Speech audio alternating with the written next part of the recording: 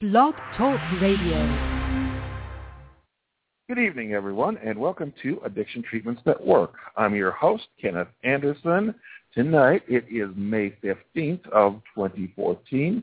Tonight, our guest is Wendy McIntyre, who will be talking about Jarrod's Law, which is some regulations that she wants to propose to regulate sober living facilities, which are a big problem these days. There's a lot of problems in sober living facilities, not just these days, but from the very outset.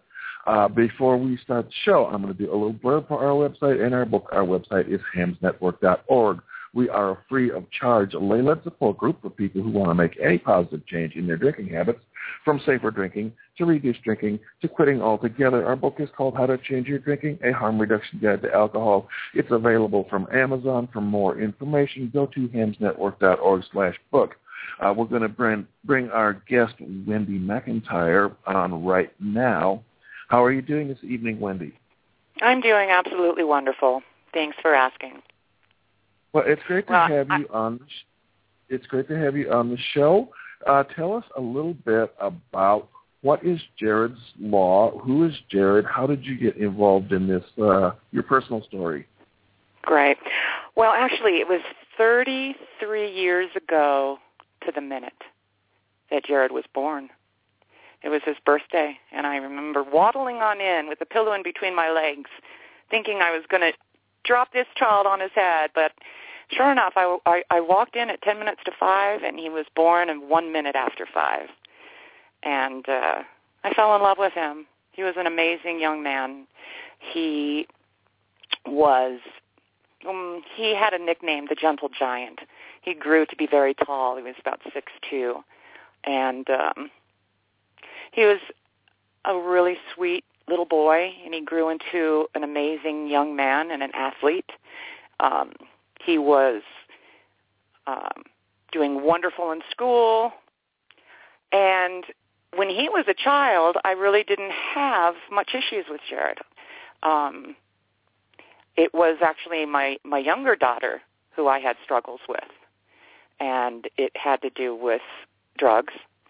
But at that point in time, my daughter was a juvenile, and I was 100% responsible for her, and in many, many ways. And at that time, and this was pre-2000, I really recall reaching out for the right kind of support for my kids. And as a parent in crisis, it's a challenging situation. You really are unaware of which road to go down, who to call.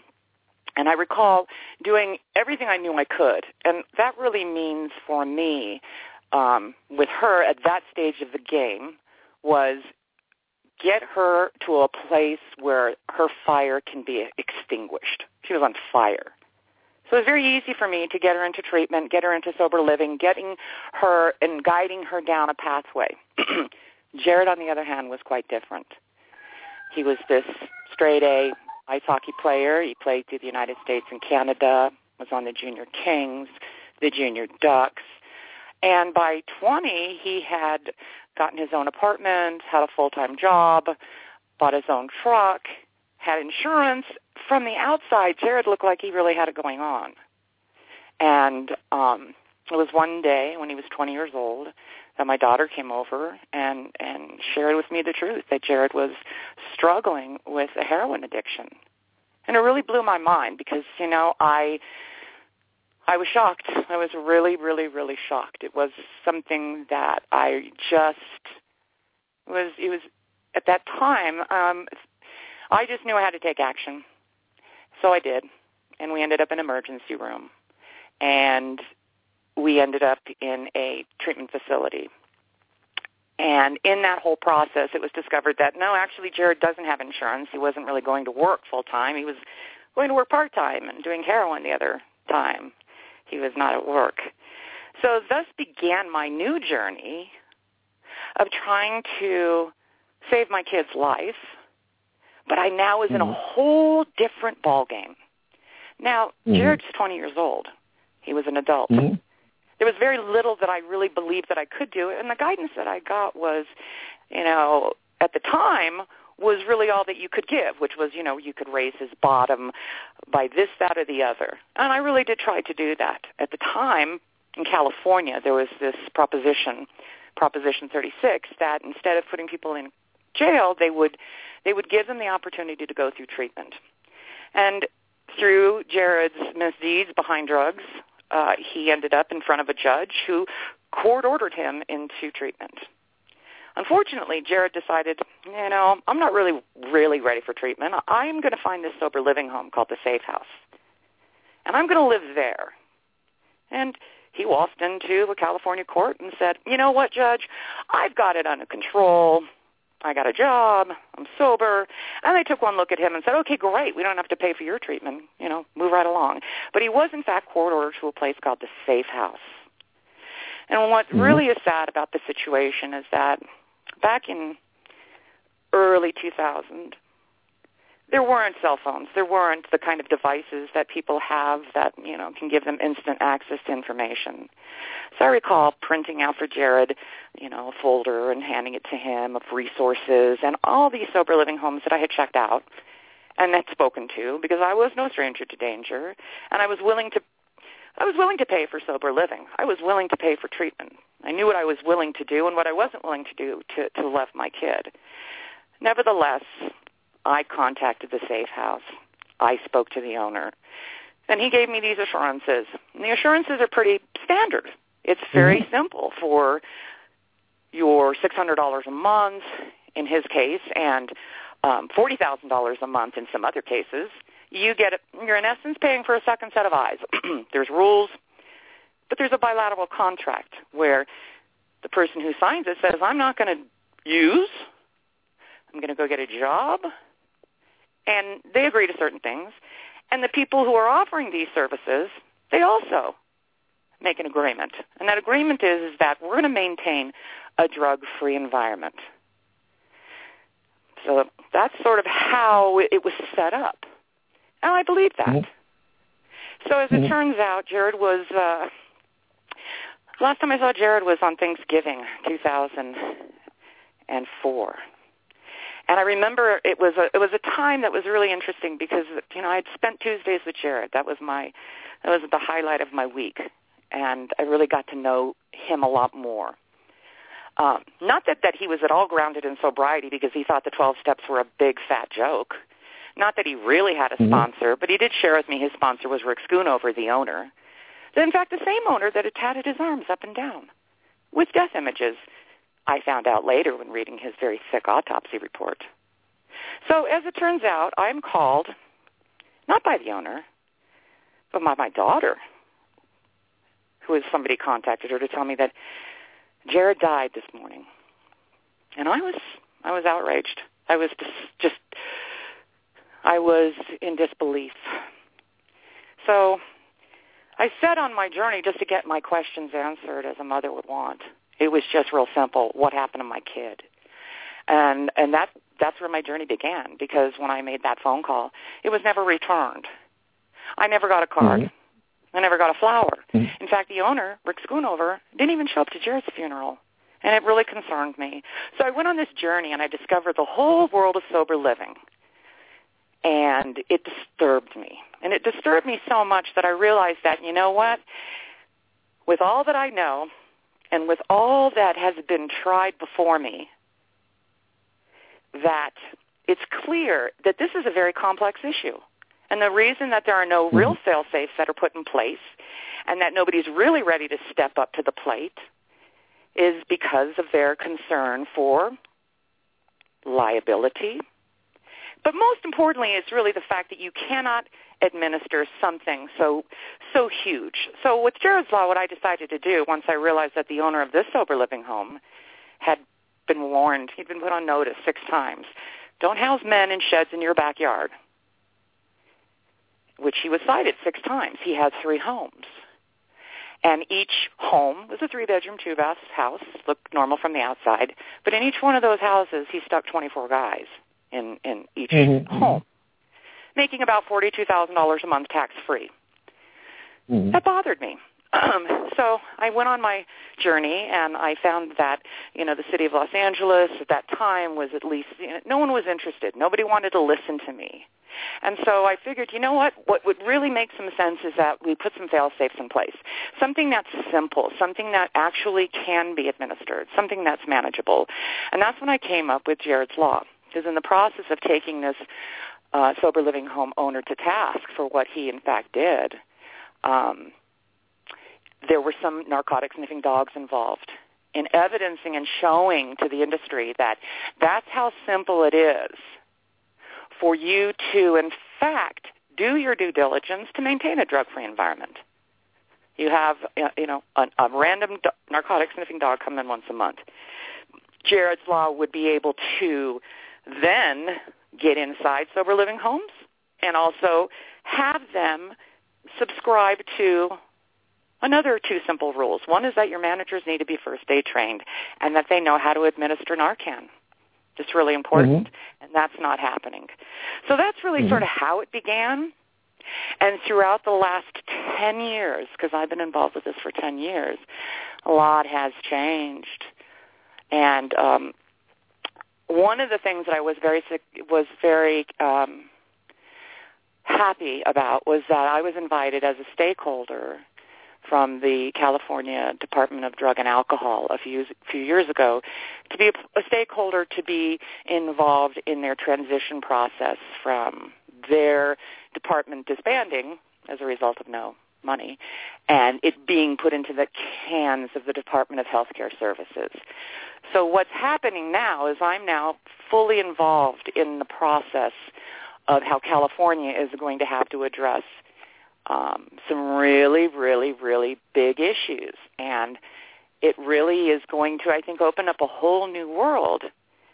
And it really comes down to Obamacare and the Affordable Care Act and the American with Disabilities Act. So in my research, I have found that there's some really serious and interesting things that I think the public should know about the fact that now that everybody is in fact required to have insurance, whether it's through the exchange or whether it's through your own self, you have to have it. And it was very clear in the Mental Health Parity Act that the insurance companies now have to pay for mental disabilities. So therefore, they had to come up with basically a framework. And that framework was very, very, very clear. And it stated that they will pay for evidence-based treatment. Now, I think that if I were to ask anybody, do you know what evidence-based treatment really is or what it really means, I don't think people would really know what that is. However, it's an important reality because here's what's going to happen. Insurance companies now are being forced, they have to pay for treatment 30 to 90 days. And what is happening now is the insurance companies are poisoning themselves to bring a full lawsuit against the federal government because of the fact that they know that 30, 60 days is nearly appropriate, even 90 days, when you don't have evidence-based treatment to follow up with after that 90 days, because the numbers say everything. Okay, the numbers say everything. So let me just segue a little bit to the numbers as I'm speaking about numbers, because this is a very important number. I want everybody to hear this and hear it so loudly. Every single day, 100 people are dying from opiate and heroin overdose, prescription drug overdose, opiate-based overdose. That's 100 people a day. And while I was watching the news, while they were looking for this plane in Malaysia, every 3 days, an airplane, a Boeing 747 filled to the gill with people, are crashing down on American soil. And nobody's taking notice. So now that I'm involved with the state of California and evidencing to them that, number one, the insurance companies are pulling out. They're not going to start. So that means treatment has to change. Sober living has to change. It now is all under this umbrella of you have to be evidence-based. What is not evidence-based? 12-step programs. Not evidence-based. to, and it was something that was really brought to light when I was involved with the documentary, where they went to every treatment facility and asked, and questioned their success rates and asked where they got them from. And as it turned out, they gave them the doctor's information, and they flew up to Bethesda, Maryland. And they went right up to these doctors and said, does a 12-step program someone with a heroin or a methamphetamine addiction? And they flat out said no. And this is the problem that I see today, that people are thrown this bag of steps. And I even threw them to my own children, okay? And I'm not going to sit around and bash AA. It definitely helps a lot of people, I'm sure. It just doesn't help the entitled young child of today, okay, in my opinion. So what I have decided to do is take this I want to take it to the next level. And the only reason and the only way things get taken to the next level, unfortunately, is if you get sued. GM wouldn't have fixed a car had they not been sued. And so what the state of California and every state is going to have to take into consideration, as well as the federal government, is that they are dealing with a significant amount of liability. And I think that that's just something that is pretty interesting, because in one way, it's one of the best things that could have ever have had to happen, because now we have a little bit of leverage. What concerns me is the ignorance that not just the country has, but let me give you an example. Just the other day, on April 29th, there was a hearing. There was a subcommittee hearing in Washington. It was called the heroin hearing that wasn't. And basically, a bunch of people came and sat and talked, and basically there was nothing that was done, nothing. But there was something that really bothered me in this particular article, and it started to tout numbers, and that there's 17,000 deaths. Well, guess what? That figure's from 1999. That is not the case. There's 365,000 deaths a year. So there is such a huge, giant disconnect regarding, I guess, the meat and potatoes of this situation. But on a more personal level, I really believe that Jarrod's death is a reminder of two things. First, that, addiction can exist in people's lives alongside wonderful connections with other people, wonderful accomplishments, and wonderful abilities. And second, this problem touches so many people in so many different ways. And, the stereotypes that we have about opiate addictions and what a heroin user looks like has just changed. And they don't match the human experience of many people with opiate use disorders or their experiences. So I sort of learned firsthand over the years, and what led to my son's death, the critical component that sober living has. Because these are facilities that are meant to provide people with the opportunity to recover in a safe environment, to transition from their dependency and triggers, to rebuild their self-esteem. And at the end of the day, we as a society are not doing enough because we don't even know the correct information. So part of what I'm doing is trying to implement Jarrod's Law, mainly because, and in addition, I've noticed over the course of time, and especially in the last year, I can't believe it, how many people I receive emails and calls from mothers who have lost their sons every single day. And some of them, they have to move out of their home that they've lived in their whole lives because they've mortgaged their home to the hilt to try to get their kids treatment.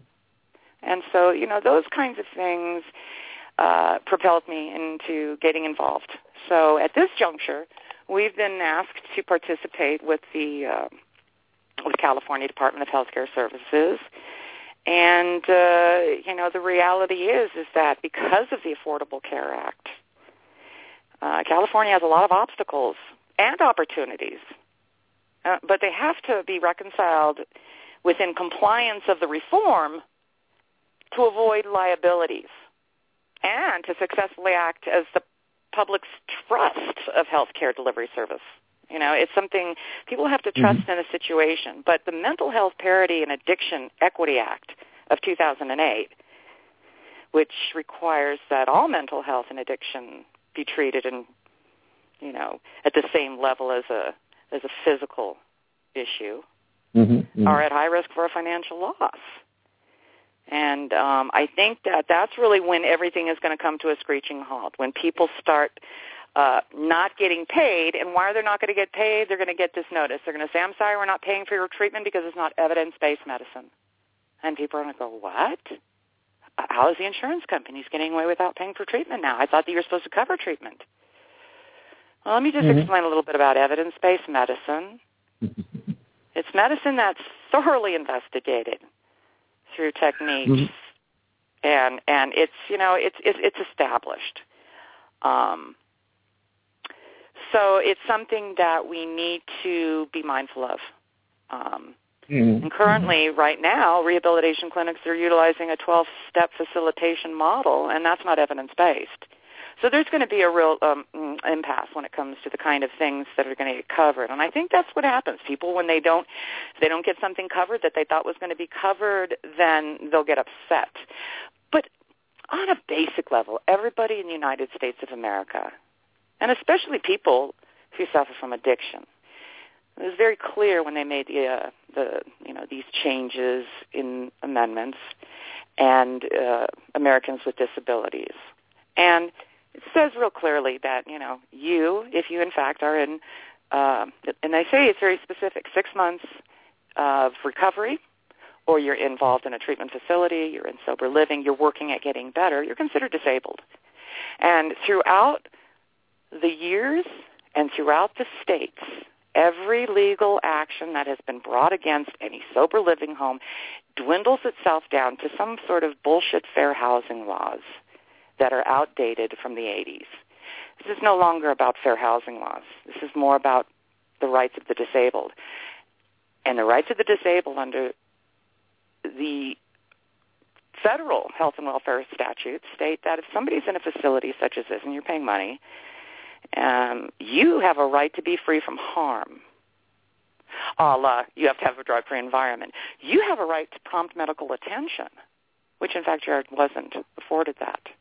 So those basic things, you know, that, you know, are already part of law that are just not being enforced, we need to look at some real bottom lines. And we have to, because I've watched over the 10 years all these bills be written and then they die.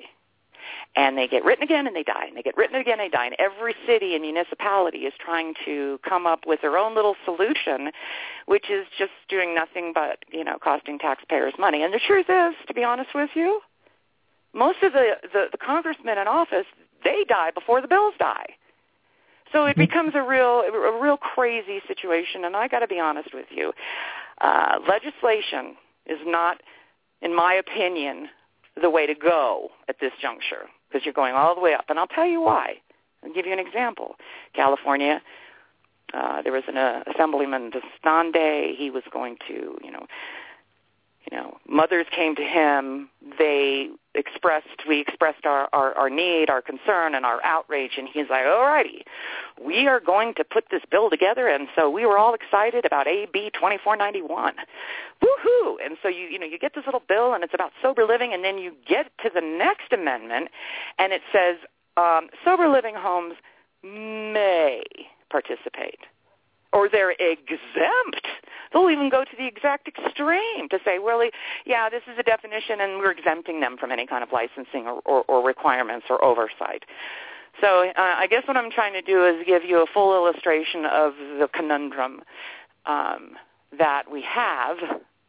And that's why I believe that we really need to take advantage of this mental health parity law, and I believe it is the reason why the other day that they walked away from this hearing with nothing, because they still really are trying to figure out, really and truly, how they can be protected from liability. That's one of the main reasons that they didn't have an answer for it. In addition to their misinformation, they just don't have a lot of answers. So I guess what I'm trying to do right now is educate people to, what the problems are and to address this, issue, and to also let people know that there are new things that are happening in California as a result of me pounding my fist on the desk. And finally, the district attorney of Los Angeles is going after a home. Now, mind you, it's after several deaths, but they're going to go after this home. And what I found really interesting is that, the way they're going after them is for unfair business practices. And that should give you an illustration of the fact that, people are reaching for straws. How can we take these people down? How can we do something? And the best that they've come up with is, a Business and Professions Code 17200. This place, which is a treatment facility, is shuffling people to their sober living. Oh, let's get them there. I mean, that's ridiculous to me. But nevertheless, that's where 10 years later, they're just beginning. However, one of the reasons that I decided to sue this owner was I realized something, and that was this. There is absolutely no hook to hang a hat on to sue these people. So I really, really, truly wanted to pursue this 100% in a court of law, and I wanted it to be appealed, and because that's the only way you can cite a case is to have it appealed. Unfortunately, I was not able to conclude in a courtroom. However, I was able to prevail. And one of the biggest benefits of being able to prevail is not being gagged, which gives me the ability to be able to talk to you today. And and in truth, I was a bit concerned the other day. I wasn't concerned. I was actually quite thrilled. I got a call from a show called Vice on HBO, and they wanted to hear my story, so they came on out, and I told them my story, and I told them, I said, it was a guy who ran Safe House 1, 2, and 3, which I'd shut down eventually. He just opened up a new place here about a half an hour from me, and I want to roll up on him. So they came. They loaded up their camera, and I decided, we're not going to roll up on the house. We're going to roll up on his tattoo shop where he lived, where he's working. And this is a guy, I give you, he's a motorcycle tattoo-looking guy. And I was very grateful that when I was deposing him, I got it on videotape. It was quite something. One of the questions, actually, he was asked was, how many children do you have? To which he responded, 10, 11. You know why he couldn't know? Because he has impregnated so many women in his sober living homes. He has 10, 11 children from them. So nevertheless, I got all jazzed, and we got in the car, and we rolled up on this guy. He was actually sitting outside his tattoo shop. And I didn't know if he would recognize me, but he didn't. So I sat down right next to him. Cameras were, in fact, right behind me. And I said to him, I'm like, don't worry, this isn't cheaters. And he smiled. And I sat down, and I said, I'm looking to get a tattoo. And I handed him Jarrod's memorial. It's a beautiful picture. And he looked at me, and his face scrunched up. And he really realized who I was. And I asked him, I'm like, why didn't you come to Jarrod's funeral? And he looked at me, he stood up and said, I don't go to drug addicts' funerals. I went, what? I go, you've got to be kidding me. I go, Jarrod, you were his sponsor. I wasn't his sponsor, which he, admits to on the deposition that he is. I go, it wasn't my fault. I go, look at you. You have a stack of building and safety violations. You were put on notice. I don't have any of that. I'm like, really? So I'm listening to this. And then he gets up and he turns to me, Kenneth, and he looks at me and he's like, you ruined my life. And I remember turning to him, I'm like, you don't recall? You don't know what the person who ruined your life looks like? So it was interesting because you know what the truth of the matter was? I didn't go there to really roust him. I went there with this this fantasy in my head that I would, and I wrote it all out, and I was like, look, I wanted to know if you wanted to be part of the solution with me and change your legacy, change Jarrod's legacy. He's very connected in the Sober Living Network. I thought he could help me get this platform, initiated with the Sober Living Network. And he was absolutely not at all interested. And so he ran away from me. He ran away, ran into his shop, and I stood there and I threw in Jarrod's memorial and I threw in, the good intention paperwork. And some kid came, some man came up with his tattoos and his piercings in his ears. And you know what, Kenneth? He made the worst mistake of putting his hands on a tigress mother. And there it was, 10 years of angst. All came out of me as I hurled this kid, whoever he was, didn't even know who he was, through the air, 12 feet into a parking lot. So you don't put your hands on me. But before he said that, he said he was a drug addict. So it was quite interesting, and it was all on film. And I was actually, for the first time, I was like, you know what? I got to finally say how I feel to the person who needs to hear it. And it wasn't at the time, but at that time, it was at the time. So that was something that really and truly gave me sincere clarity. And that was, okay, here's a guy who is still preying off the backs of vulnerable people. And God, if they die, he won't go to your funeral, just so you know, if you're a drug addict. Mm-hmm. So that's sort of like, the bit of the personal story of everything. And what I've been doing with the help of, a lot of people who have been helping me is really put questions to the Department of Healthcare Services. Real important questions to them, such as, how does the Mental Parity and Addiction Equity Act of 2008 affect sober living homes and the referral of patients to sober living homes? And the answer to that is that, unfortunately, due to the Mental Parity and Addiction Equity Act of 2008, at no time can a patient be referred to a sober living home that is not licensed and treating with evidence-based medicine. So there's a requirement by the law, specifically one of the reasons why a patient may be paying higher premiums to ensure that they may receive their full evidence-based medical care for the entire time of treatment. But if you are being referred to an unlicensed facility that isn't established, that isn't medically guided, it's not evidence-based, it's not going to get paid for. And it really is, but it mostly speaks to the fact that it's going to place both California and a referring clinic in severe financial liability because, now there's going to be violations of the federal law. And I really think that that's really the key, is that because, we don't know, I don't know if any of the congressmen have read the Affordable Care Act. But if you want your eyes to bleed, go ahead and read it. It is an extreme, it's challenging, but it does. There are some real severe positive things out of it that we can actually extract to help people who are in. And the reality is that people who have a lot of money who can afford sober living, well, the Beverly Hills sober living you see on television. For the most part, people are, they're dealing with the regular type of low-key home where you've got, anywhere from 6 to 24 people. And, as it stands right now, it's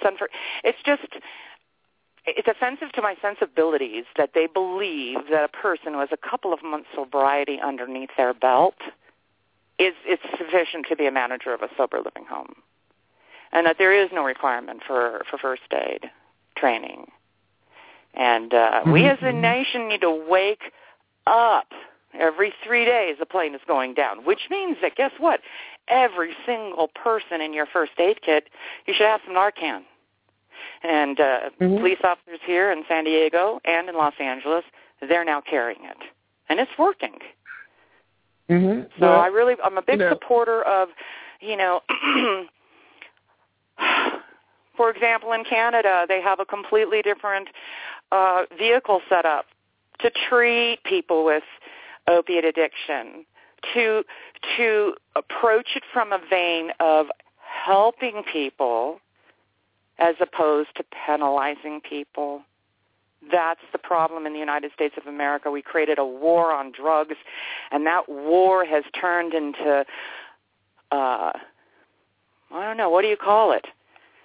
It's almost like disaster. Exactly. You got it. So I'm going to take a stand, and I have now. Guess what? Everybody now has taken my calls, and everybody's calling me, and it's refreshing because nobody wanted to talk to me before. When I was throwing down interventions with my kids and saying, "Here's the deal, it's this or that," I was looked at like I had three heads. So right now, I have a unique opportunity to advance and not just make California, but create the model in California that every single state is going to have to follow suit. It's not going to be mandatory, or it's not going to be, that sounds good, we'll adopt that. No, it's because of Obamacare. It is because of the Mental Health Parity Act that you must, act and respond in a certain way. Unfortunately, if I don't say anything, it'll take another 5 years for people to figure it out. And by that time, administration changes and, roddy-roo. My idea right now is that, President Obama came out a couple months ago and he was like, you know what, I can't get anything done in the Senate, this Congress, they're ridiculous. Screw them. So he had a meeting of every state governor. And he said to them, he's like, as long as I'm in office, I want you to come to me, and I will help you with any problem that I can help you with. So I sort of see that as an opening. I'd like to go ahead and gather every governor together and have them make this a priority. But, it disturbs me that, just a few days ago, these numbers of 17,000 people a year is so ridiculously off. I don't know where they get their numbers. But the truth needs to come out, and I think, part of what I'm doing right now is aligning myself with a lot of other mothers that have, come aboard and are going to help me in my mission to create safe, sober living. Unfortunately, if we ask for too many things, nothing's going to get done because we go back to it's too hard to administer. So, I think what I'm asking is unreasonable. And like I said, this journey for me was all about getting better and not bitter. It's taken a long time. I think, the other day helped me a lot. I got a question for you. I got a question. I want to get into this issue a little bit. Now, the sober living residence that your son was in, what was their attitude about medication? It's interesting. Their attitude, well, I don't know what their attitude was, but I can tell you one thing. I went to one of their meetings once, and one of the speakers, or one of the sponsors of the meeting was a drug company, and they were touting how they could deliver the drugs to their house and how, it's in a foil pouch and blah-de-blue. But I have since learned that it is illegal to administer medication in sober living. It's it's a very fine line, but I think that in terms of that's a big issue. In fact, it's one of the issues that I think that I have some standing with, and attorneys need to be listening up because this is an issue. If you know what, you can get shut down if you're administering medication to patients and it's not medically supervised by their doctor. But my question is because of this, because many sober living residences require the residents to get off all medications. They must get off any antidepressants, antipsychotics. They have to get off maintenance medications like buprenorphine or methadone, and that just kills people right and left. Absolutely. And you know what's really disgusting is that, I'll never forget, there was a judge who was brilliant, and he was sharing and imparting some very amazing wisdom. Why? Because his daughter was addicted to methamphetamine. And I'll never forget him looking at my daughter and saying, you know what? You have a 90% chance of not making it, and I'll tell you why. Your brain chemistry has changed. When you start using methamphetamine, when you start using other types of drugs, your body, the gland in your brain starts excreting this, happy juice, dopamine.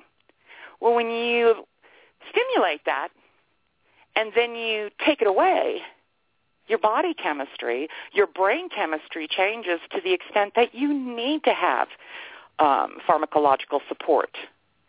You need more than just pharmacological support when you leave a sober living or you leave a treatment facility.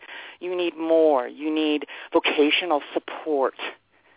And the fact that a 12-step group, first and foremost, makes you subscribe to this incredibly ridiculous idea that you're a powerless individual. And then, heaven forbid, while you're getting open heart surgery, you ask the surgeon for some anesthesia. You've blown your sobriety date. It's a bunch of shit. And so I know that, and here's the interesting thing, like Cliffside, Malibu, and this place and that place in Malibu, and Promises. You know what they all do? They charge close to $40,000, $50,000, $60,000 per month. And guess what you get? You get to have, cook, make you, food with microgreens in it. You get some acupuncture. Oh, guess what? You can pet a horse. But guess what you don't get? And guess what you have to bring with you? Your own medical doctor. So for all that money, there isn't even an on-site medical professional that's willing to put his reputation or license on the line. You got to come with your own. Now, I'm sorry, the normal individual doesn't have that capability, but that's the kind of, they know better. They know that they'll lose their $1 million Malibu mansion if they start administering medication, and they're not, but I think that, there it is. This is a big problem, and I absolutely have, I take issue. And unfortunately, the issue, when you hear somebody say something like that, you can't have medication because, then you're still a drug addict. Tell me, Kenneth, what do you say to them? I say that they're full of shit as soon as they say that because, I don't know, I'm a harm reductionist. I don't care if somebody is using heroin recreationally and functioning. I don't even care if people are addicted to an opiate and functioning. We know that the founder of Johns Hopkins Hospital, he left his diary behind when he died. He was a lifelong morphine addict. He was the greatest surgeon in the country. And so if somebody, wants to get off heroin or other opiates, go on buprenorphine, substitution therapy instead, which makes them totally functional, doesn't get them high. It's like one of the best evidence-based treatments we have for opiate addictions, buprenorphine and methadone. They work great. They get people functional. They get them out there. They can go to school, have a job, be absolutely like any normal person. So these are evidence-based medications. These are evidence-based treatment interventions. And, if somebody says, I'm going to kick you out of the sober housing because you're taking this prescribed buprenorphine, those are the places that need to be shut down. Oh, they do. And the other thing I really object to, and there's so many deaths as a result of this. When Jarrod relapsed, when he was at the home, and when many people relapse, there's a rule that you're kicked out for 3 days. Now, explain to me how supportive housing, how the supportive environment works when if somebody is relapsed, the first thing you're going to do is kick them out on the street. Before you call the emergency contact. Now, I get the fact that you may trigger other people, but what the practice is now is you're just kicked out. You're a failure, and you're, you become the loser. And I guess that's really the idea that Mr. Rick Schoonover, who preys upon the backs of vulnerable people, it really, really is it's really telling at the fact that, and you know what it's because we have judges on the bench that need to go bye-bye. The reality of it is that there are too many judges that sit on a bench that look at heroin addiction as a scourge on society. And that's not acceptable to me. It's just not. There are other ways of approaching addiction. Abstinence, for some people, is the way to go.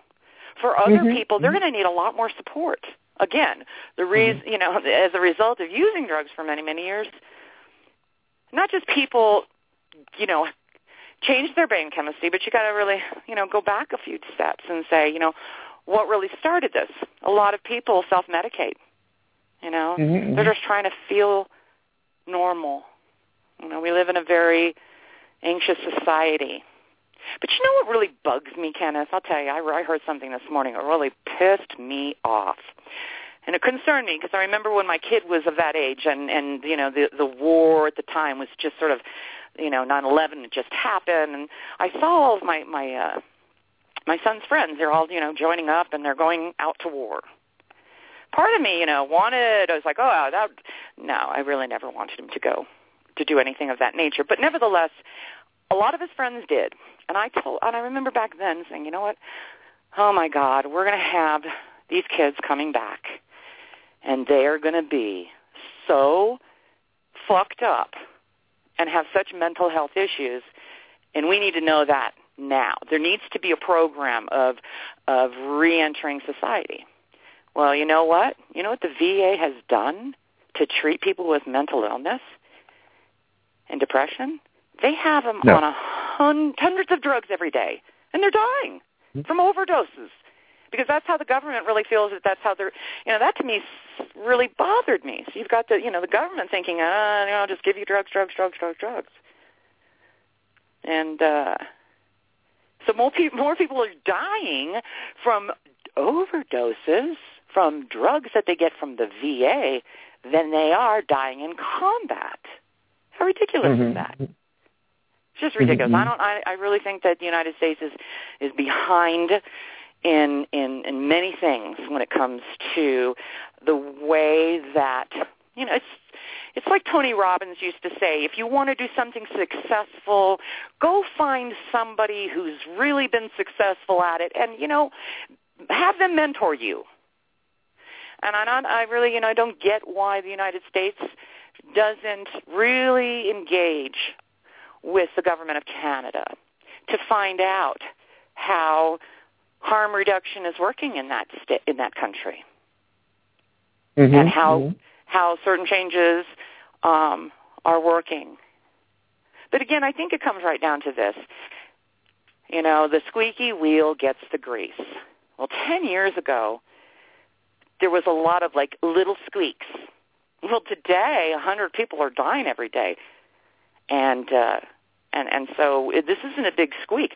This is it's chalk. It should be fingers on the chalkboard, and we mustn't forget. We mustn't forget where we all came from. And I'm sure very many people are aware of the fact that in the 1930s, when heroin came out on the streets of the United States, it was the best thing since sliced bread. In fact, Sears and Roebuck used to sell rigs. And, it was given for children for coughs and, women for menstrual cramps and for everything. And then obviously there's some, societal problems that took place. And as a result, Leavenworth was built, and 99% of everybody who was in Leavenworth was a heroin addict. We created this problem, and then we called it scourge. And I object to that. This is bullshit. Well, if you go back and actually look at the history, it was much less any social problem that was created by cocaine or opiates or any drug, as it was a race issue. I mean, we had people writing these stories about these crazed Negroes on cocaine raping white women. And we had huge prejudice against the Chinese and their opium. It was not really related to problems caused by the drug itself because, the average person that was addicted to opiates in 1903 was the grandmother at church that baked the cookies and gave them to you, because opiate addiction doesn't turn you into a raving maniac axe murderer. It just makes you dependent on opium. Right. And you know what? It's like, And who wouldn't want to, have that sensation of feeling good when your life is shit? It's just the truth. We live in a very hard, difficult society. And you know who the biggest drug dealers are is the pharmaceutical companies. How dare they come out and release Zyhydro? How dare the FDA allow that to approve that drug? How dare they, especially against the medical board's recommendation not to? We don't need drugs that are 10 times stronger than oxy and heroin. We don't need that. Do you know how many more deaths are going to happen as a result of that drug hitting the market? Mm-hmm. I don't get that. I don't get that. Mm-hmm. And, once again, unfortunately, we're back down to the bottom line of the United States of America. It's all about money. And people won't do a damn thing unless they're sued. Mm-hmm. And, it was really interesting throughout this process of trying to hold Rick Schoonover accountable for his actions. I had to be my own lawyer. You know why? Because I called at least 50 attorneys, and this was back in 2004. And I told them the whole story. You know what they said to me, Kenneth? They said, you know what? I'm sorry, I can't take your case. Because a jury won't be able to overcome the objection of Jarrod sticking the needle in his own arm. Now, mind you, the drugs came into the sober living home, and drugs were done on premises, which doesn't matter. It doesn't. It's neither here nor there, and that's what we call contributory negligence. But bottom line is that if you're paying for a second set of eyes, you have a responsibility. Mm-hmm. To maintain a drug-free environment. Because you know why? Because you hold yourself out much more than a landlord. What I've seen the United States try to do is try to tie up the owner into terms of liability by saying, well, you've got to have a separate agreement, a lease agreement. Like somehow, everyone's just trying to shift the blame. I think just, like with harm reduction, let's look at what works. Let's take a look at some things that actually are proven to help people, as opposed to ignoring the situation and looking at it as and it's no longer not my kid. It's just no longer not my kid. I felt so guilty. I felt so filled with shame. I felt I did it wrong. I beat myself up for years. I sent him to that place. I highlighted it. I talked to the son of a bitch. I was no stranger to danger. I knew what sober living was about. And that motherfucker, what did he end up doing to help my kid? He tatted his arms up and down with death images, Kenneth. Death images. One of them was so graphic, it was like a razor blade slitting his wrists with blood dripping. Who does that? Now, you know what? That's just no longer offensive to my sensibilities. I wish I was able to pick that man up and throw him across. But apparently I've already ruined his life, so whatever. He hasn't even begun to feel it again. Because if he thinks that he's going to open up another sober living home and profit off the backs of vulnerable people 30 minutes away from me, he's got something coming. And I will be gunning for every single sober living home. In fact, right now, creating an advisory board of attorneys. Because guess what? All of those places that they say this, we don't want you to use those drugs, but guess what? They administer them. That's illegal. So you asked that question earlier, like, them feeling as if that they shouldn't be at all participating in the administration of medications. Are those the quote-unquote good places or the bad places? They're bad, right? Okay. Well, the ones that supposedly would be good by giving their medications, it's illegal. It's a conundrum. But the thing that I love about law is this. It's real simple. It's called duty and breach of duty. And now it's risen to a level of a federal situation, which I love, because guess what? The federal government has a duty. They have a duty to enforce their own Mental Health Parity Act law. They're not real sure how to do it, but I'll be more than happy to explain to them how simple it is. Okay? And I just think that, from what I've learned and from what I know about politics, that the way that this is going to have to get fixed is the way I'm approaching it, and that's this. You get on a state committee. You become entrenched in their committees, which I am. You are involved in every single meeting, and you give recommendations, which I'm doing. And I also know that this is, it's all great and everything, but, keep in mind, they're just taking on a department in addition to all their other things that they're doing. So, it's a recipe for failure unless there's somebody like me who'll bang a drum. I'll give you a great visual. I was really trying to find out what this was all about, sober living. What the fuck is this all about? And they were doing this summit meeting in Loyola Marymount. And so I came because I noticed there was one guy in the network, the Sober Living Network, and that's another issue, but who would keep me in the loop. Sober Living Network is a network of people in sober living, but basically it's the insane running the asylum, okay? They don't have to be a part of the Sober Living Network. But if you do, and if you are a member of the Sober Living Network, you have to adhere to a member agreement. You have to adhere to ethics and, their member agreement. And you have to abide by their rules. Now, guess what? Rick Schoonover, not only was he a big part of Sober Living Network, he was on the board. Guess what? He wrote the training manual. Guess what? He was like the author of everything. So it's like, there it is, the insane running the asylum. But I do remember one day going to this big conference because there was a judge who was going to talk about Prop 36, which at the time was very relevant. And I remember sitting in the class, and after he was done, he was, asking questions. And this one woman stands up, and she's from the Sober Living Network, and she says, "Oh, the Sober Living Network is just roddy, good. And I just stood up. I'm like, you know what? My son died at the safe house, and that's a bunch of bullshit. Well, I'm going to tell you something, Kenneth. From that day on, and from that moment on, all I would hear is, "Psst, that's Wendy. Oh, that's Wendy." Yeah, I'm the one who's blowing up your email. I'm the one who's blowing it all up. And I think that's really the thing. It's like with anything. People just want you to go away. They'll throw money at you to go away. And I just, you know what, I knew,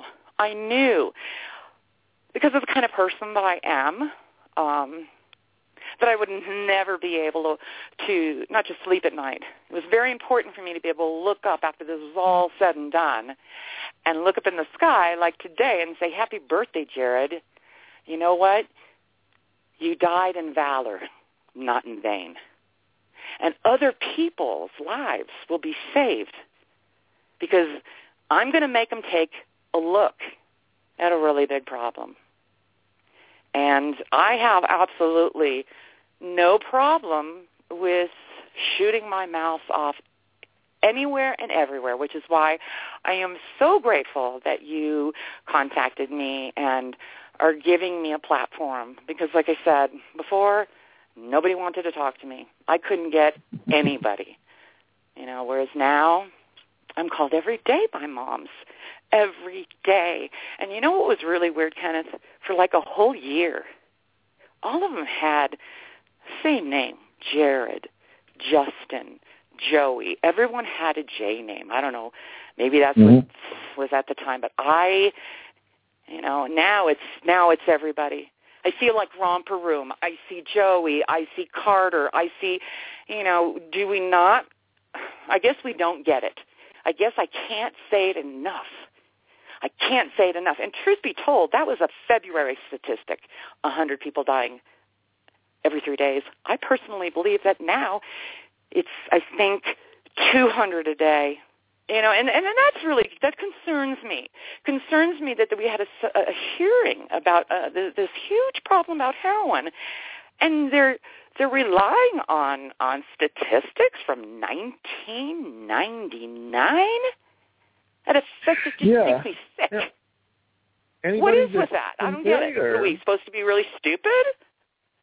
I guess they realize that people, won't Google their shit. Yeah, anybody that's familiar with what's going on with overdose knows that the numbers have risen about 10 times, about tenfold in the past 10 years. We know that. I mean, I've got the graphs right in front of my face every day from the New York City Department of Health. I got to say, the New York City and New York State is doing some good things. They're in their treatment programs. They're introducing people to Narcan. They're explaining overdose prevention. They're telling them your tolerance drops while you're absent in treatment. If you use the same amount when you go back out, you're going to kill yourself with an overdose. You can't use the same amount. You got to use a smaller amount if you're going to use it. That's how Jarrod died, yeah. Use the same amount. Yeah. I have a question for you, Kenneth, in terms of you have been involved with HAMS. Could you just give me an idea of what that is for other people who are like, I'm going to bring into this interview? Tell me a little bit about it. HAMS is a free-of-charge lay-led support group. It's for people who want to change their drinking habits, so it supports any positive change from safer drinking to reduced drinking to quitting altogether. I started hearing the term harm reduction, I don't know, 10, 12, 15 years ago. I got interested in it. I started volunteering in needle exchange because I knew there wasn't any harm reduction program for alcohol, really. There was a moderate drinking program, but they said, well, if you ever drink immoderately, you need to go to AA and abstain forever. And I thought that was not going to work for everybody. So I got involved with needle exchange. I volunteered. I learned. I took the tools that they were using for drug users, brought them to people that drink alcohol. So HAMS is about alcohol, but because I've been tied with needle exchange, I've been working on and off with them for, the last 10 years. I'm really closely tied to a lot of people that work with harm reduction for drug users. So it's a very big concern of mine personally. It's separate from the HAMS organization, which is really concentrated on alcohol, though. You know what I find interesting? I have a question for you. Alcohol. Alcoholics Anonymous was established in the 1930s by a man by the name of Bill. He had trouble with alcohol. And, he was able to create a movement that helped a lot of people.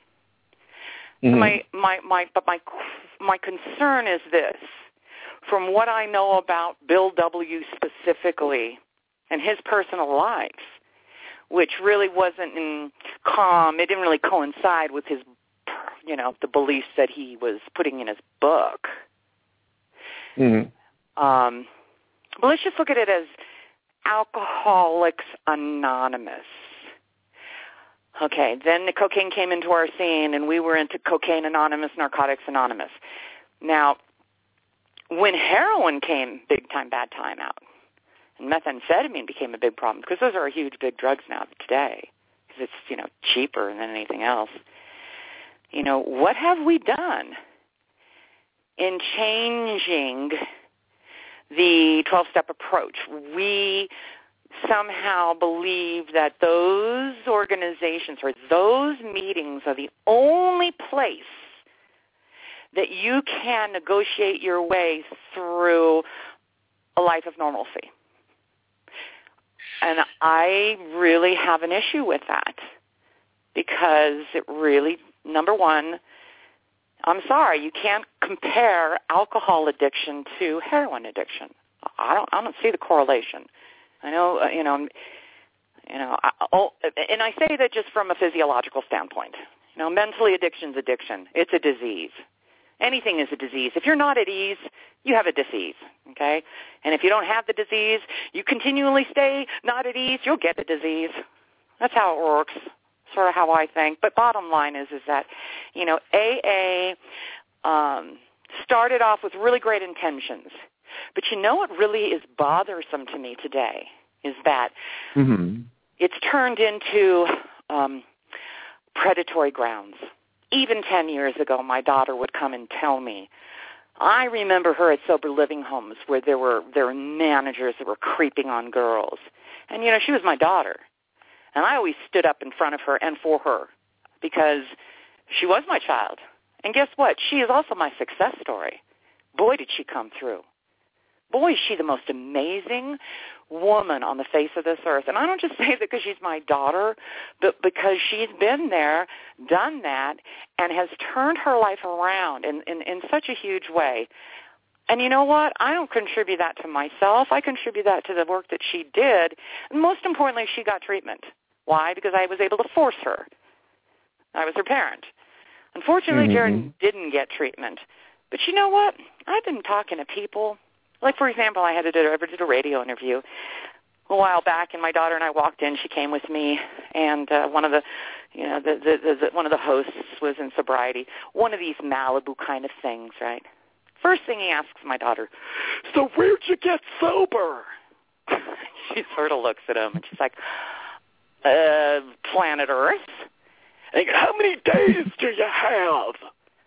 Like, really? It's this, and mind you, I'm in Malibu, and it was, it wasn't very long before, it was real clear to me. It's like, oh, okay, he even said it.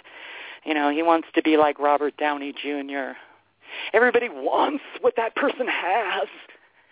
And look at this, it's a very egomaniacal kind of place. But what I object to is the fact that we are court ordering not just men, but young women into AA.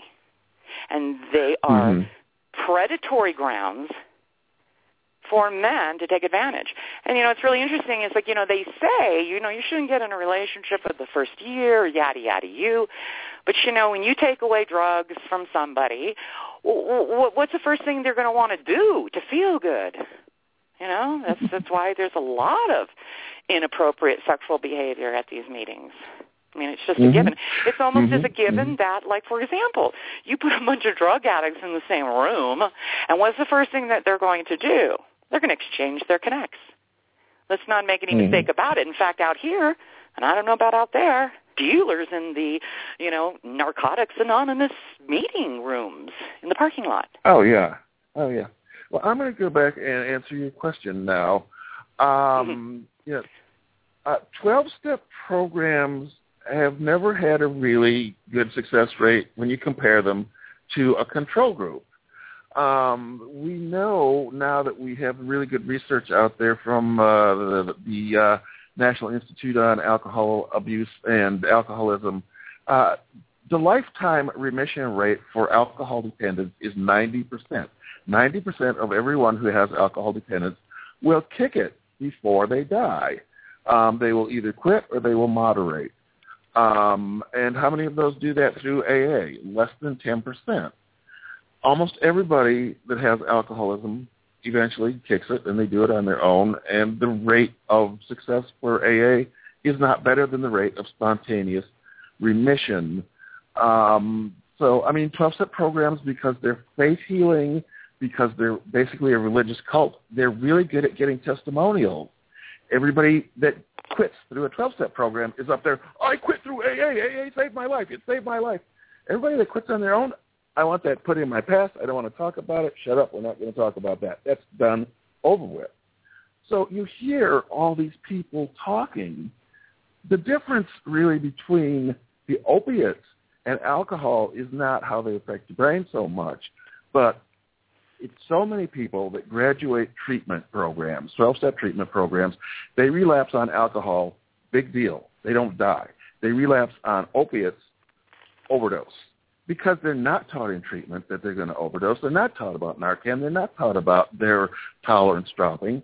So it's really dramatic, the number of people that die the minute they get out of treatment when they're on opiates. But no. They're not in sober living, yeah.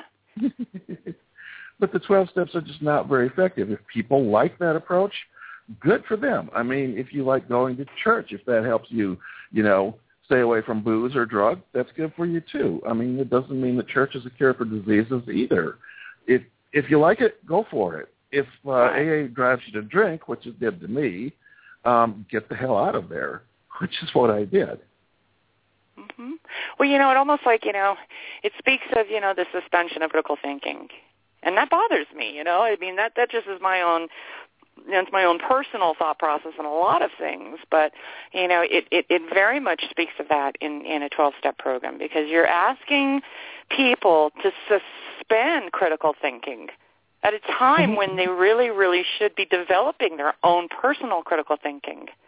And to be, constantly told that you're powerless, to be constantly told that you're, somehow unworthy of being in a fold of people, that are at, you have to meet everybody else's expectations. It sets people up for failure. And I think it's great. I remember being involved in 12-step groups. I was been in every 12-step group, this anon, that anon. In fact, I remember, when Jarrod died, I was still going to Narcanon. No, Naranon, not Narcanon. Narcanon is Scientology, and if anybody is hearing me in a million square miles, absolutely do not send your kid to a place called Narcanon. Narcanon is owned by Scientologists, and one of my dear friends had her child die there. And you know what? Guess what? Because it was Scientology, they put so much pressure. In fact, one of the people that was going to testify just so happened to die unexpectedly the day before their deposition. These people do not play. You can't mess with Scientology. So she was gagged.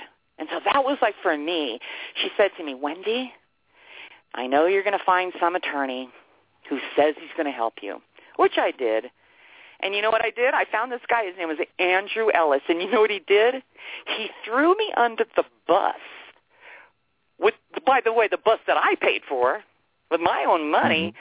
On the eve of trial, he withdrew because I would not settle. I didn't want their money. I was not going to be gagged. So it was very, you don't say that to an attorney. I don't want the money. I didn't want this money. I didn't know money was going to bring back Jarrod. But guess what? You know what? You don't get what you want in a court of law. You don't get your I'm sorry's. You don't get any of that, But I think, sort of going off track, but I do think that we all need to take a look at the truth. And the truth, well, the truth will set us free. And I think that that's really important if you really look at it in its whole spirit. We need to start sharing the truth. And that's why I so appreciate, the Orange Papers.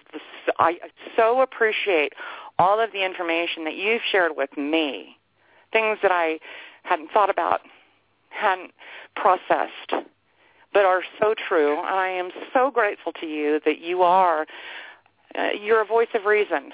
You're a voice of normality. You're a voice of, you know what, it just makes sense because you know why? Because with the way you present information, Kenneth, I can see what it looks like. And that's really sometimes what it really comes down to. For so long, people just don't know what it looks like. And when they get to that place where they're in this situation, you are in the midst of a hurricane. People are in such moments of crisis that they just, they'll grasp for anything. They'll do what we all try to do as good parents, and sometimes we really believe that we just should throw money at the problem because why? Because mothers in crisis who call up these 800 numbers, and they really believe that they're on the other line with a trained professional. No, not on the contrary. They're on the phone with an experienced insurance agent to guide you to the right place. And what's really bothersome to me is that, whether it's your drug treatment process or whether you're bulimic and you're placed, the minute your insurance is run out, you are done. You're done, you're out, get out, we can't, and that happened to Jarrod. And I'll tell you, it was very interesting. When I took him, I personally thought as his mother in 2001. I found it? 2001. I thought that when Jamie told me, Mom, Jarrod's not just does he has a problem with heroin, but that he's coming off of it, and they were freaked out. So I really believed, Kenneth, that I could go on over there and lock myself in a room with my kid while he withdrew from heroin. I mean, I don't know what I was thinking, but it was just like, that was my kid. I wanted to do, well, I found out within, minutes that this child needed to be in the emergency room. So I took him to the emergency room, and I was, he was incoherent. He was barely conscious. And after half an hour, the doctor comes on out, and he's like, I'm releasing him. I'm like, what? What's wrong? You can't die from a heroin overdose. So I looked at him, and I said, you know what? If you don't keep him, I'm going to drop to the floor like Curly of the Three Stooges, and you're going to have to 51-50 me. So then I was introduced for the first time to a crisis team. So the crisis team comes, and they join forces, and we really tried. And to be quite honest with you, we almost got it. There was a point where we had this intervention, and at the time, I called my ex-husband from Arizona. I'm like, please, please, please help. I need your help. I can't do this one all by myself. So he comes on in a few days later, and we have this intervention. And, protocol was, there's a bed for detox, and then you get to go to this place. But it's, like, real important. You got to go, and you got to get these meds at the hospital, and you got to do this, you got to do that. Well, unfortunately, Jarrod's father went ahead and instead of doing what was told to him, and I'm sure Jarrod had, some way of manipulating him to somehow give him $40 and drop him off at home. For some reason, he just convinced his father that he was okay and whatever. So, which was the first missed opportunity. It was a missed opportunity. And unfortunately, Jarrod took that $40 and got in his car, drove to downtown L.A., got in a car accident on the way back, but still managed to make it home. And, heroin addicts they're pretty funny. They think that they're so slick. But, when family members are on to you and they have the courage to say shit like, drop your socks, I don't trust you. And thank God, people were around him at that time. And that was good. But the truth of the matter is that if you have, if you're addicted to heroin, if you're addicted to opiates, your mother, your father, your sister, they can try as much as they can. But truth be told, you need to have, I don't know, I think you have to have more in place than what is existing today. And what's sort of interesting is that what's existing today is very clear. It's just needing to be implemented. It's almost like instead of it's from the top coming down, it's almost from the bottom coming up. And I just do really believe that if I can illustrate to the state of California the liability that the state has, as well as every state has, as well as the federal government, as a result of them basically requiring everybody in the United States to have insurance, they're going to have to go ahead and be aware that they're opening themselves up. So, again, there's no one remedy wonder. Okay, when we say evidence-based treatment, let me ask you, the needle exchange program, is that evidence-based? Okay. Oh, yeah.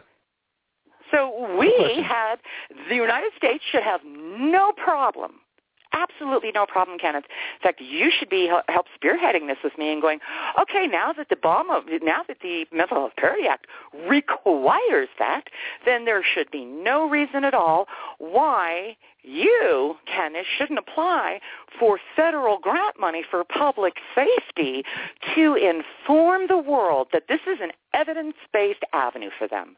And I'll do everything I can to beat that drum for you because, we could sit and talk about it, and I know that you have a lot of listeners, but it's not really until we start kicking some ass. It's really important that, we all know how we can, I don't know how I can describe this, grab the balls. I mean, that's sort of how in my life, unfortunately I only get the answers. I'll squeeze your balls. I mean, nothing personal to men, but I don't know why that's my visualization, but sometimes I just have to put the pressure on people. And for me, balls means being in court. I got Because you know why? They look at me and they're like, I'm sorry, there's nothing you can do except hit him in the wallet. I'm like, shut the fuck up. Hit him in the wallet? Oh, yeah, and by the way, there's this chart that we use, and because he was this age and because he had this job and this, his life was only worth $10,000. Go fuck yourself. Do not deduce my son's worth in an insulting sign this and we'll give you $10,000 and shut the fuck up. A lot of people do that. You know why? Because they're so filled with devastation and shame. They can't get up. In fact, my ex-husband, I will call him a sperm donor because that's sort of really what he really was. Unfortunately, he wasn't really there. I don't know. Some men, I just really believe, they believe that there's this window in the sky that you can go to try to get out of all your parental responsibilities. And he was one of those guys. I can bash him, but I'm not going to. But I'm just going to give an illustration of the shame and guilt that surrounds this. When people ask him, how did your son die? He lies. He says, he was killed by a car accident. So there it begins. There is so much shame associated with drug addiction. And that needs to stop. That needs to stop. The shame, the stigma, this word scourge. And that word needs to stop. To me, the only way to do this is to completely get rid of the stigma associated with drug use, period. Because we know that there are people that use opiates recreationally. They don't ever get hooked. But, our government says you either have to be imprisoned or you have to be in treatment for a disease or in prison for a crime. You're not allowed to smoke heroin on the weekends. It's okay to get drunk on the weekends, but you can't smoke heroin on the weekends. Otherwise, you're a criminal or you have a disease of addiction, even though you're, the people that work in the field. We know that there's a lot of people that are controlled opiate users. You got to first get rid of these drug laws that criminalize recreational drug use. That's got to go. Don't stigmatize people. Not only to go, yet it is another liability. Because what's happening is that in California, they're being forced to cut down prison population. Forced. So they just took the only avenue that they could take. So now all of a sudden, sober living homes are now housing not just nonviolent drug offenders, but sex offenders. There is an absolute, you're right, there's a huge problem on how we're handling people punitively. And that really is an unfortunate situation because that's been proven not to work over and over again. In fact, nowadays, it used to be, it's very surprising to me because I remember this kid in Malibu and he was like, asking my daughter, blah, blah, blah. And he was going on about, I've been into 24 treatments and 17 sober livings. It's like, really? Really? It's like, that to me was a blow mind. But because it's, this is a $300 billion industry. Make no mistake about it. People are making money off of this situation. But if they start profiting off the backs of my kid, I'm going to stand up and I'm going to call bullshit. And I'm going to stand in front of all of these moms and call bullshit. Well, the thing to do is to put the crooks out of business by creating evidence-based treatments that are effective. They work the first time, or at least the second time. You don't need 30, 40, 50 times. And, there are people that are doing that. I don't know if you know Tom Horvath, who he's the president of Smart. He's president of Smart Recovery. He's got a wonderful program. Yeah, practical Give me a little recovery. insight on his program again, because I do remember reading about it, and it's phenomenal. It's exactly what that should be the model. It's a model program, practical recovery in San Diego. It incorporates elements of harm reduction. It uses all the evidence-based model, cognitive behavioral therapy. I think it incorporates mindfulness, too. I'm not sure if he's incorporated that yet or not. But every evidence-based therapy out there has been incorporated into his program, and it's very effective. It is the model of how to do treatment. We have something quite similar in New York City with Andrew Tatarski Center for Optimal Living, also incorporating all these evidence-based treatments. That's an outpatient-only approach. Horvath actually offers residential as well. So, but these are the models. And, if you build something that works and you're competing with people selling garbage with charlatans, you're going to put them out of business eventually. And that's the way to do it, is put them out of business by building right, things and that's that work. what I'm about to do. Because why? Because sober living, I'm sorry, is not evidence-based treatment. So here's the thing that I found out while I was sitting in these meetings with the California Department of Healthcare Services, because I was blown away. I'm like, not only did the guy who owned the sober living homes that Jarrod lived in, because if you have a nonprofit, FYI, everybody in the world, if there's a nonprofit, you have the right to request their information, their tax return information. So I did that with Rick Schoonover at his Safe House 123, and each and every time I found the same thing, lies, lies, lies. He's a treatment facility. But you know what I found even more interesting is that the California Department of Healthcare Services and the Department of Drug and Alcohol prior to them required them to be nonprofits in order for them to get state funds. As I told them, I said, so basically that's the reason that they have been lying to the IRS. And do you not realize the ramifications of because they're not nonprofits. Make no mistake about it. This is a cash cow business, period, the end. I'm sure there are good ones, but there are more bad ones than there are good ones. And if we, as a society, took a look at that, as we should, and we're going to, and say, you know what? I'm sorry. If you're a tattoo artist, guess what? You have to have a license. If you're a massage therapist, you have to have a license.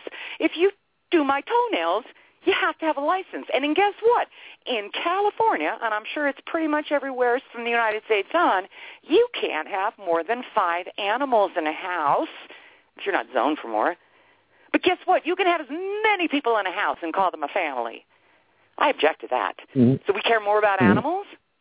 And here's another thing I object to that I found out. It's like all this money was left on the table in California. That's ridiculous to me. Here we have this huge problem. How was there still money left on the table? Because there's a disconnect. And, the more involved I get into the trenches of everything, I'm like, what's this? How much money are we spending for the problem of gambling? Are you kidding me? So, I'm standing up going, not only just gambling, but bingo. You know what? Last time I heard, I didn't think anybody died of bingo. And last time I checked, nobody died of gambling. They may have lost their home, their life, their everything. Okay? But, Monica Richardson, I think you know her. She did the film called The 13th Step. Phenomenal. Big, important information. Very big. Women are being taken advantage of.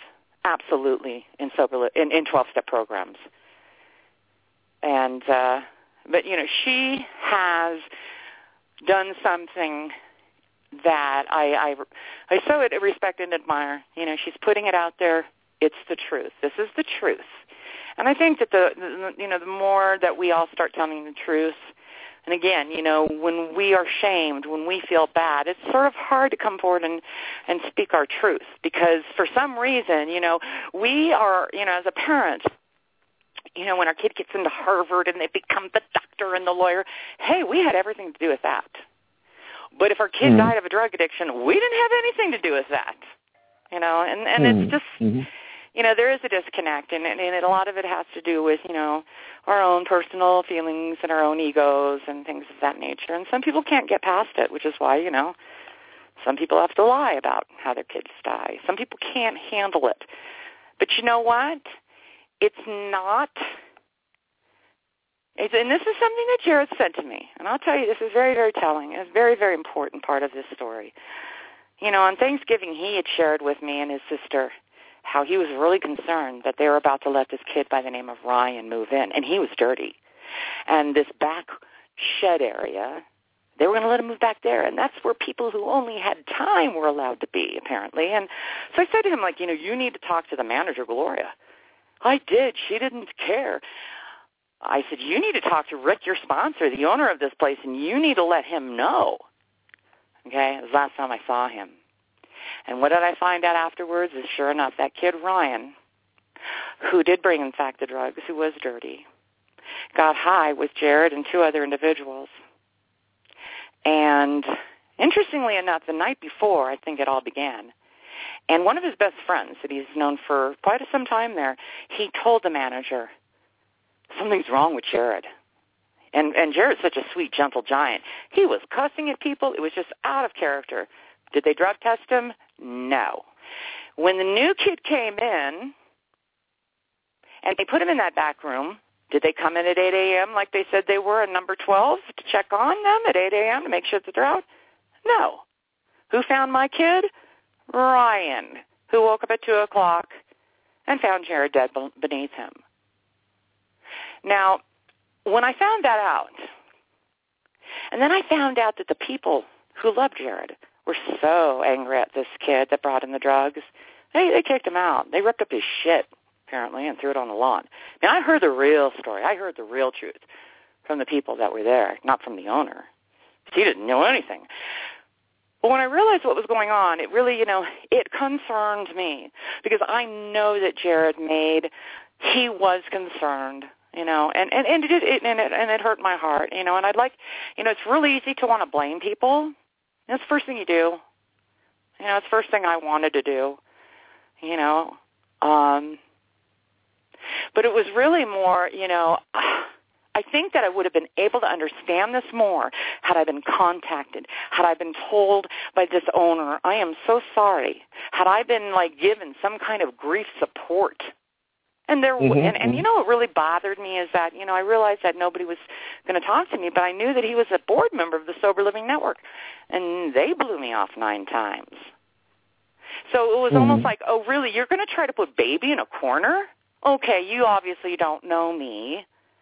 And so it was from that moment on that I decided to stand up not just for Jarrod, but for everybody else who's been in Jarrod's shoes, and for every mother that is standing in my shoes, that cries at night, that for every mother, for every birthday for the past 10 years, Kenneth, I've been so sad. It's so close to Mother's Day because he was like, I had Mother's Day for, 2 years. Because he made me a mother. And for years, I couldn't handle this week, Mother's Day, Jarrod's birthday. And when you called me and you asked me to appear on your program, I made a conscious effort to do it today on his birthday. And it's absolutely the absolute best birthday we've ever had. And I want to thank you so much for allowing me to celebrate his life, and to share his story, and to allow me to sort of spill my heart out to the world. I know that there are people that are listening right now, and if you, I really want to hear from you. If you've had a bad experience in sober living, I need to hear from you. I need to hear from mothers and fathers and sisters and brothers. And I want to give you my direct email address. It's Wendy with a Y at Jarrod's Law. That's spelled JARRODSLAW.org. Please contact me because I so desperately want to share your story. While you're in the midst of despair, while you're in the midst of not knowing what to do, I want you to call me because I will advocate for you. I will find an attorney that understands. And I'll tell you why they're going to understand, because I'm going to make them understand about the reality of the Mental Health Parity Act.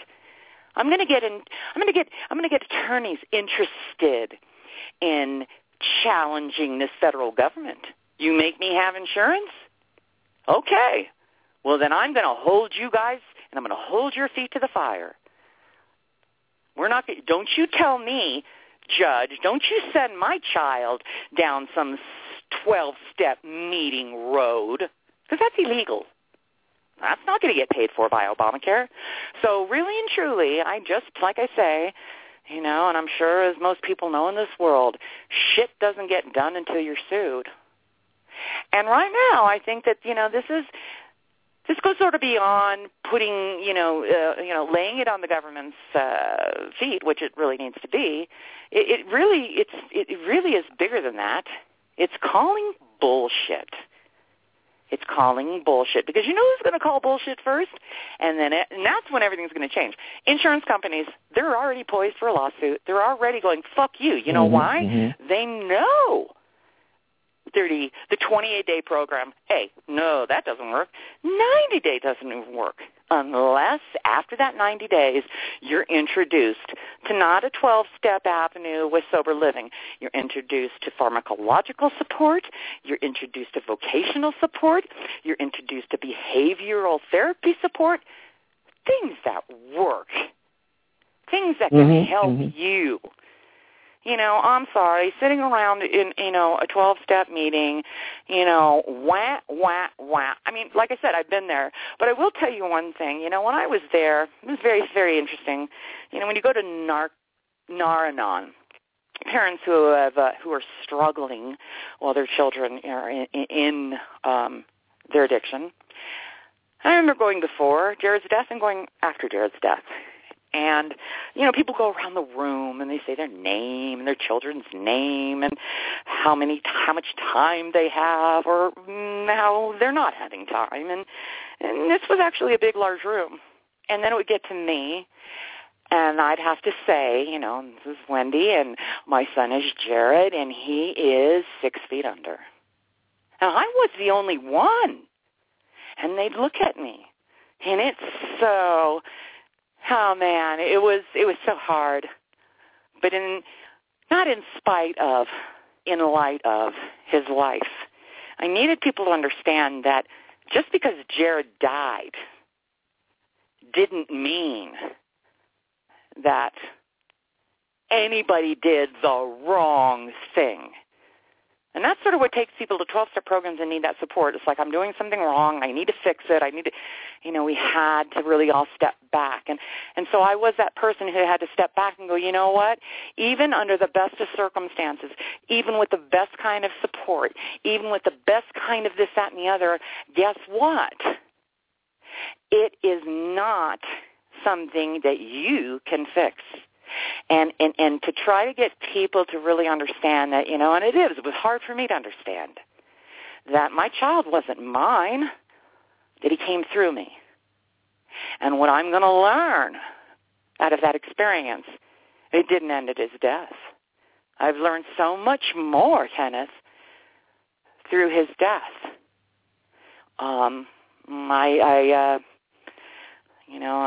I can expound on that, but I just think it's so important that we need to recognize that this is not about somebody's moral character. Unfortunately, a problem of addiction, it's the way our system works. It gets brought to the forefront when you do get caught by the cops for doing shit you shouldn't be doing. And you got to take responsibility. And then you got to have your parents. And parents sometimes will run in and they'll try to throw a bunch of money at the problem and try to solve it and get them off of everything. I did that with once, Jarrod. And then I realized, something, just, what? And, I was sort of sold this bullshit. You didn't cause it. You didn't create it. You can't fix it. You know something? Yeah, that's true. But there was a whole lot more I should have been told.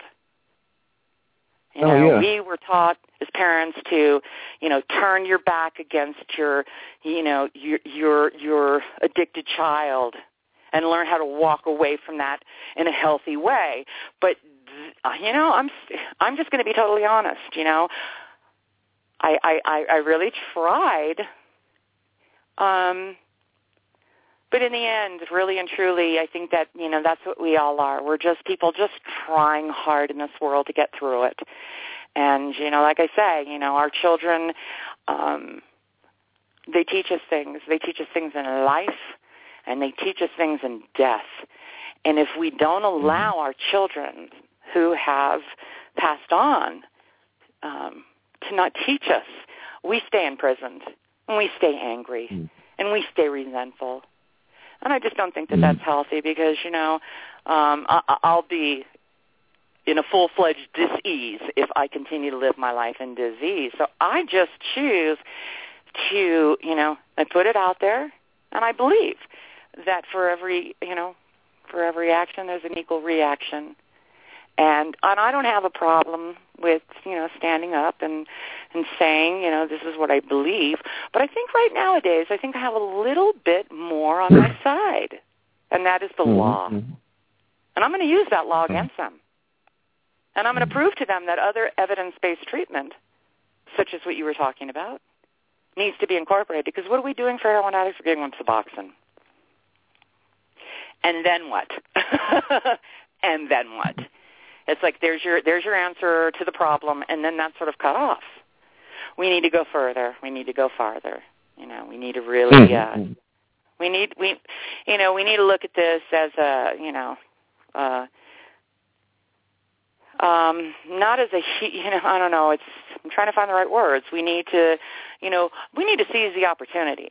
We need, and that's one of the things I've really been a firm believer in.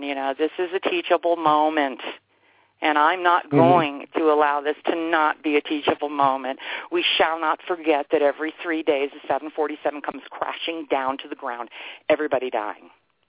We cannot get that out of our heads. We should all be thinking that every day. Jesus Christ, 100 people died today, or cheese and rice. That's not acceptable to me. And until people say, that's not acceptable to me, and until then, and only then, will things get changed. And that's not really that true. It's only until people get sued. And that's why, again, my advisory board is going to be comprised of many attorneys, civil rights attorneys, disability attorneys, but more importantly, attorneys that absolutely understand the delicious loophole that they have allowed us to go through. So I'll take them on through. I don't really think that they really understood what they were doing when they wrote this Mental Health Parity Act, because guess what? They wrote it, and that's funny, they wrote it with these laws in place or over, to encompass what in our world is the opposite. Here we have all the sober living and these treatments that are all 12-based, blah, blah, blah, blah, blah, blah. And now we are not going to pay for 12-step-based evidence. That's not evidence-based treatment. So there it is. It's like, this is what we got to offer you people, but, oh, by the way, it's illegal. We're not going to pay for that. So I really do believe that until people, feel it in their own wallet and they start getting their notices from the insurance company going, I'm sorry, we're not paying for this place because it's, not evidence-based, after they get their $30,000 bill. Okay, so I want to try to prevent people from having to go through that experience. I want people to demand that the insurance that they are required to purchase will cover them the right way.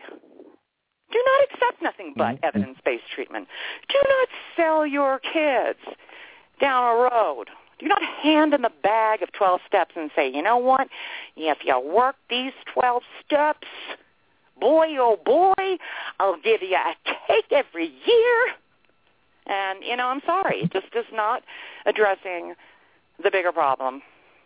And the bigger problem is not just the person, it's the family. We all need to stand up and support. The insurance companies went down this road in the 1990s, before the mid-90s. They were being required to pay for unlimited amounts of addiction treatment. And, they had people going through these treatments 30 and 40 times. And, the insurance companies finally had to put their foot down and say, you're bleeding us dry for something that has absolutely no effect. It's extremely costly, and it's having no effect. They've already been down that road back then. That's why they cut off all this funding for addiction treatment in the mid-'90s. They said, we're not going to pay for this crap if it has no effect. And, but they have been all these years with their 30 and 90-day treatments. tested. Oh no, they put huge limits. Oh, you have no idea what they were paying out before. You can check out the history of this. Well, you know what? I actually did hear something that blew my mind. It was like, okay, we will pay for treatment from the hours of 7 a.m. to 7 p.m., but from 7 p.m. to 7 a.m. you're on your own, which is the time when you are needed to be overseen the most. So yeah, I think that sort of illustrates it. Yeah, they've been trying their, but now they have legitimate right, and they are poised for a lawsuit. They're not going to pay for it anymore. They're losing money. And not only are they losing money, for it. No. People are they losing already too. realized that they were losing so much money. I mean, that's when I was going through treatment. I went through treatment twice in the mid-'90s, and I met these people who had been through 30 times. These were poor people. These were homeless people on Medicaid and things like that, and were very poor people. And the insurance companies were at that point clamping down, and they said, okay, you get 30 days every 2 years. You don't get 30 days every 30 days. And they put those limits on, 30 days every 2 years. Right, it's like a chiropractic limit. It had been unlimited before that. And they knew it wasn't working because they saw these same people going through over and over and over again. They said, we can't give you $30,000 every month, 12 months out of the year, 10 years in a row.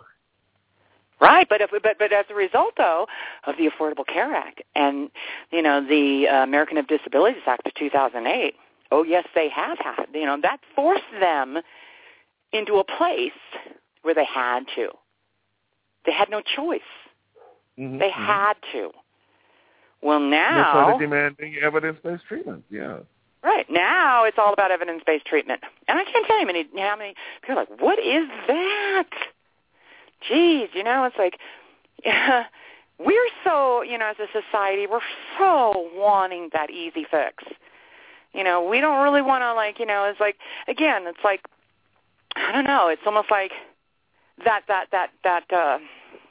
concept of, and I was there once. I remember getting off the plane with my daughter and driving her to this Utah rehab facility and thinking, and it was sad. I was like, I'm going to drop her off. And I thought to myself, what am I dropping her off? And, but I knew that it was more than just dropping her off. There was going to be, intense therapy with, that included me.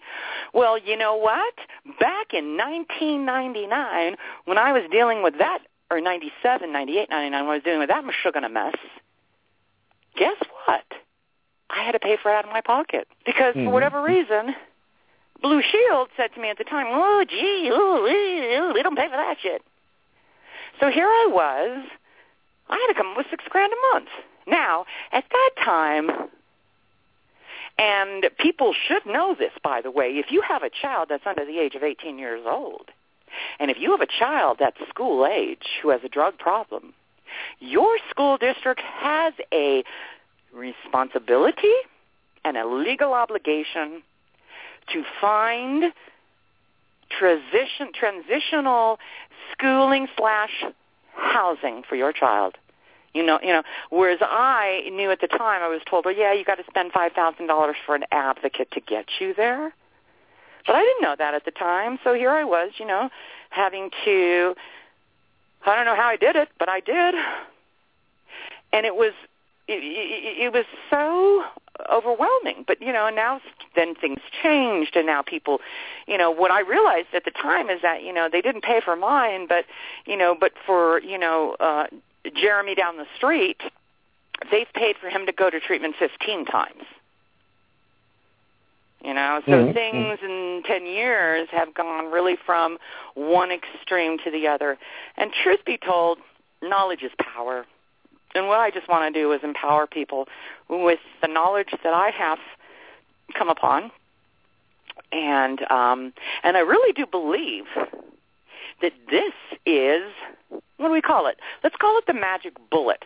I'd also like to call it, let's say, a Masters and Johnson move. It's like, it's huge, okay? It is groundbreaking. And the groundbreaking reality is we've got to do it differently because, I guess, I don't know, everybody knows how to screw, but, not everybody knows how to orgasm, okay? That was the Masters and Johnson theory. because they didn't know about it. Why? Because of shame and guilt and what society thought at that time. Well, things have changed. Things have changed seriously, big time. You know, it is 1984, like George Orwell said. You know, we are not speaking to other people. You know, we are using our brains to communicate to people. So, I mean, but, you know, with that comes, you know, this really cool advent of this invention of the Internet. And, you know, this is no longer, you know, when you and I were young, things were so different. The information that we got was spoon-fed by the government, sanitized. Okay? Things have changed. Thank God for Google. And so, you know, it's almost like you can call people on their bullshit, you know, and that's what I choose to do. It's so funny, you know. It's like the sober living homeowner Rick Schoonover. You know, it's like, don't be a dumbass. You know, I've got you on a deposition saying I was Jarrod's sponsor, and here you on a camera saying I wasn't. You know, there's this thing called a video camera nowadays. You know, and I think that that's really what's super important nowadays is that you have data to support the facts. I've always been a big believer of data to support the facts. So for me to be, you know, like standing here and them trying to sell a bag of supposed data that facts don't support, and they want me to give them $30,000 a month of my own pocket. Let's say if I didn't have insurance, you know, but now everybody has to. Well, what about all the people that didn't have insurance? And that's why I get phone calls from people who are in tears. I swear to God, they go to their kid's funeral, and within 2 months, they are being evicted because of a foreclosure. And that's got to stop. Because what's happening is the insurance companies, you know what, they're taking advantage. They're taking advantage of the system. So what we need to do is we need to sort of like, I don't know, it's called, you know, wag the dog's tail. Okay? We need to go on the other side. And I think that really just sort of comes down to, you know, really it is, you know, it's called fail-safe. Why do we call that? What is a fail-safe? It's something that's put in place so people don't die when you're dealing with people's lives. And there's just not enough fail-safes. However, you look on the opposite end of the spectrum, such as harm reduction, you have a whole different agenda there. And that's what's really important, that we need to look at that. There is not this, you know, Bill W., okay, and his theology was established in 1930. What year are we in? We're in 2014. Come on now. Are we that fucking stupid that we're going to subscribe to something that was, you know, presented in the 1930s as gospel? And, you know, yeah, I can go on and rant about the bullshit, but you know what? Bottom line is many people around, many people in this world are sheeps. Okay? They'll jump off.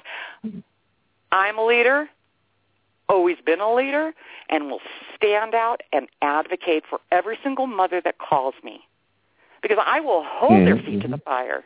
Like Loma Linda University. I just got a call the other day.